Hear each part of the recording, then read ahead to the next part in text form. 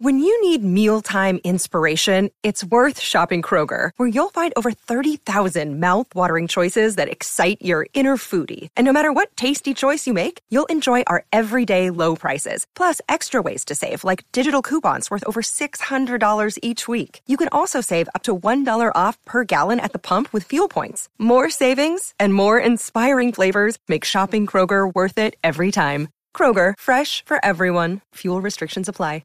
In today's English lesson, I want to teach you 3 phrases native speakers say all the time, and all of them have the word tongue in them. Plus, I'll throw in an extra bonus saying.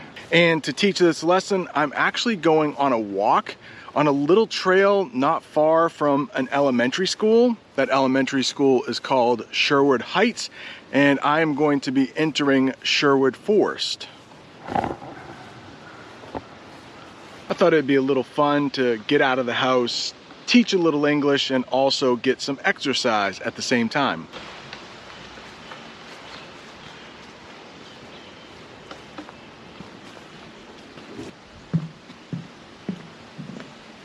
I hope the bugs aren't too bad, but it looks like there's a pond, so let's head that way. And I want to thank my Italian friend, Linda, for leaving a comment on one of my videos.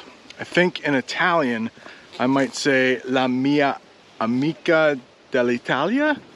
I might have gotten the preposition wrong there, but she was wondering if there was a phrase we say in English when you can't think of something. Oh, the bugs might be getting bad. I may have to turn around. But she was thinking about like when you know something, you know that word, but you can't think of it. Do we have a saying for that in English? And yes, we do. Whoa, guess what? Change of plans. The bugs are pretty bad here. I don't want to get eaten alive. There are a lot of mosquitoes here. So bonus phrase, if there are a lot of bugs around and you think you're going to get bit a lot or stung by mosquitoes, you can say, I'm going to get eaten alive. I don't feel like doing that today. Let's go to this baseball field out here. I think there will be fewer bugs. Well, it was good while it lasted. That's another phrase I didn't plan on teaching.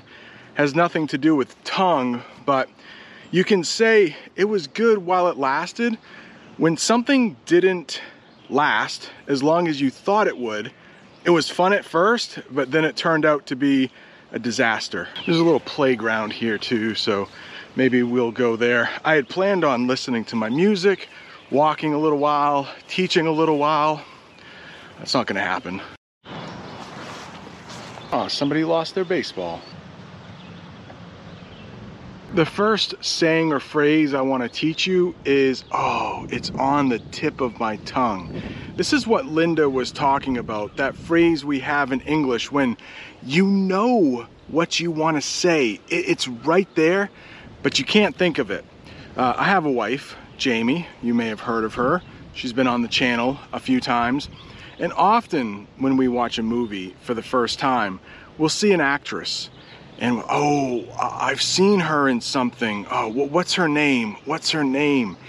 It's on the tip of your tongue. It's like you almost can say it, but your brain can't quite bring it up for you. Bring it up. There's a English phrasal verb there for you. It can't retrieve it. It can't find it. It can't bring it up for you. And this is where the bonus phrase comes in because it doesn't have tongue in it. But the bonus phrase that goes along with on the tip of my tongue is, oh, if you didn't ask me, I could have told you. If you didn't ask me, I could have told you. But English speakers will say, oh, if you didn't ask me, I could have told you.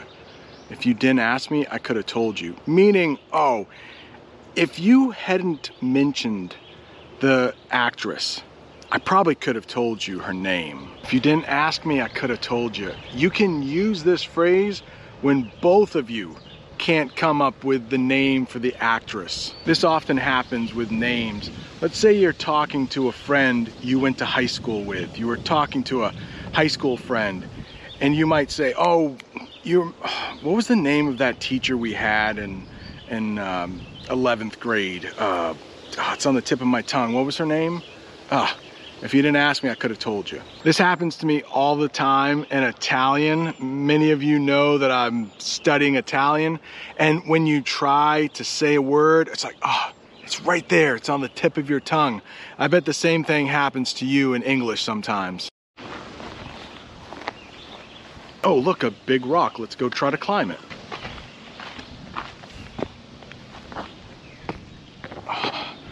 Yeah, it's not that big. I thought it was a little bigger. But now that we're up here, I can talk about the second phrase I want to teach you. Well, the second phrase with tongue, but the third phrase overall, and that is slip of the tongue. So if you say something you didn't mean to say, you can call it a slip of the tongue. Maybe your mom just cooked a great meal, but you don't like part of it. Maybe the chicken she cooked is really good, but the potatoes, they're not that good. And you might accidentally say, oh, I really love the meal, but the potatoes aren't that good. I didn't mean to say that out loud. It was just a little slip of the tongue. And when you have a slip of the tongue, it's always embarrassing. How do I get down from here? It's not that high, but I'm getting old, which is why I wanted to go on that walk and try to lose a little weight. Let's say a friend of yours is having a surprise birthday party and you accidentally let the cat out of the bag. There's a bonus one. I think a lot of people know that. But letting the cat out of the bag is when you let a secret out that you didn't mean to. So maybe you tell that friend, oh, I can't wait to go to your party on Friday night. And they say, what party are you talking about? Oh, I let the cat out of the bag. It was a little slip of the tongue. Another saying that we have in English that native speakers say all the time using tongue is tongue-tied. Tongue-tied is when you're trying to speak, but for some reason you can't. Maybe you have to give a big speech in front of a lot of people and you're nervous. So when you get up on stage, you get up to the podium and you try to start speaking, it comes out all wrong. You would be a little tongue-tied. Maybe you have a first date with a really good-looking woman or really good-looking guy, whatever you're into. And when you first meet them, maybe they're so beautiful or so handsome that you become tongue-tied. You can't get the words out. Maybe you have that first meeting with your English tutor and you're trying to come up with the words in English and you just become tongue-tied. You can't do it. The words won't come out. I hope you learned a few things in this English lesson. If you're looking to learn more English, right up there is a lesson I did on other ways we can say it's hot outside. Thanks for watching. See you later.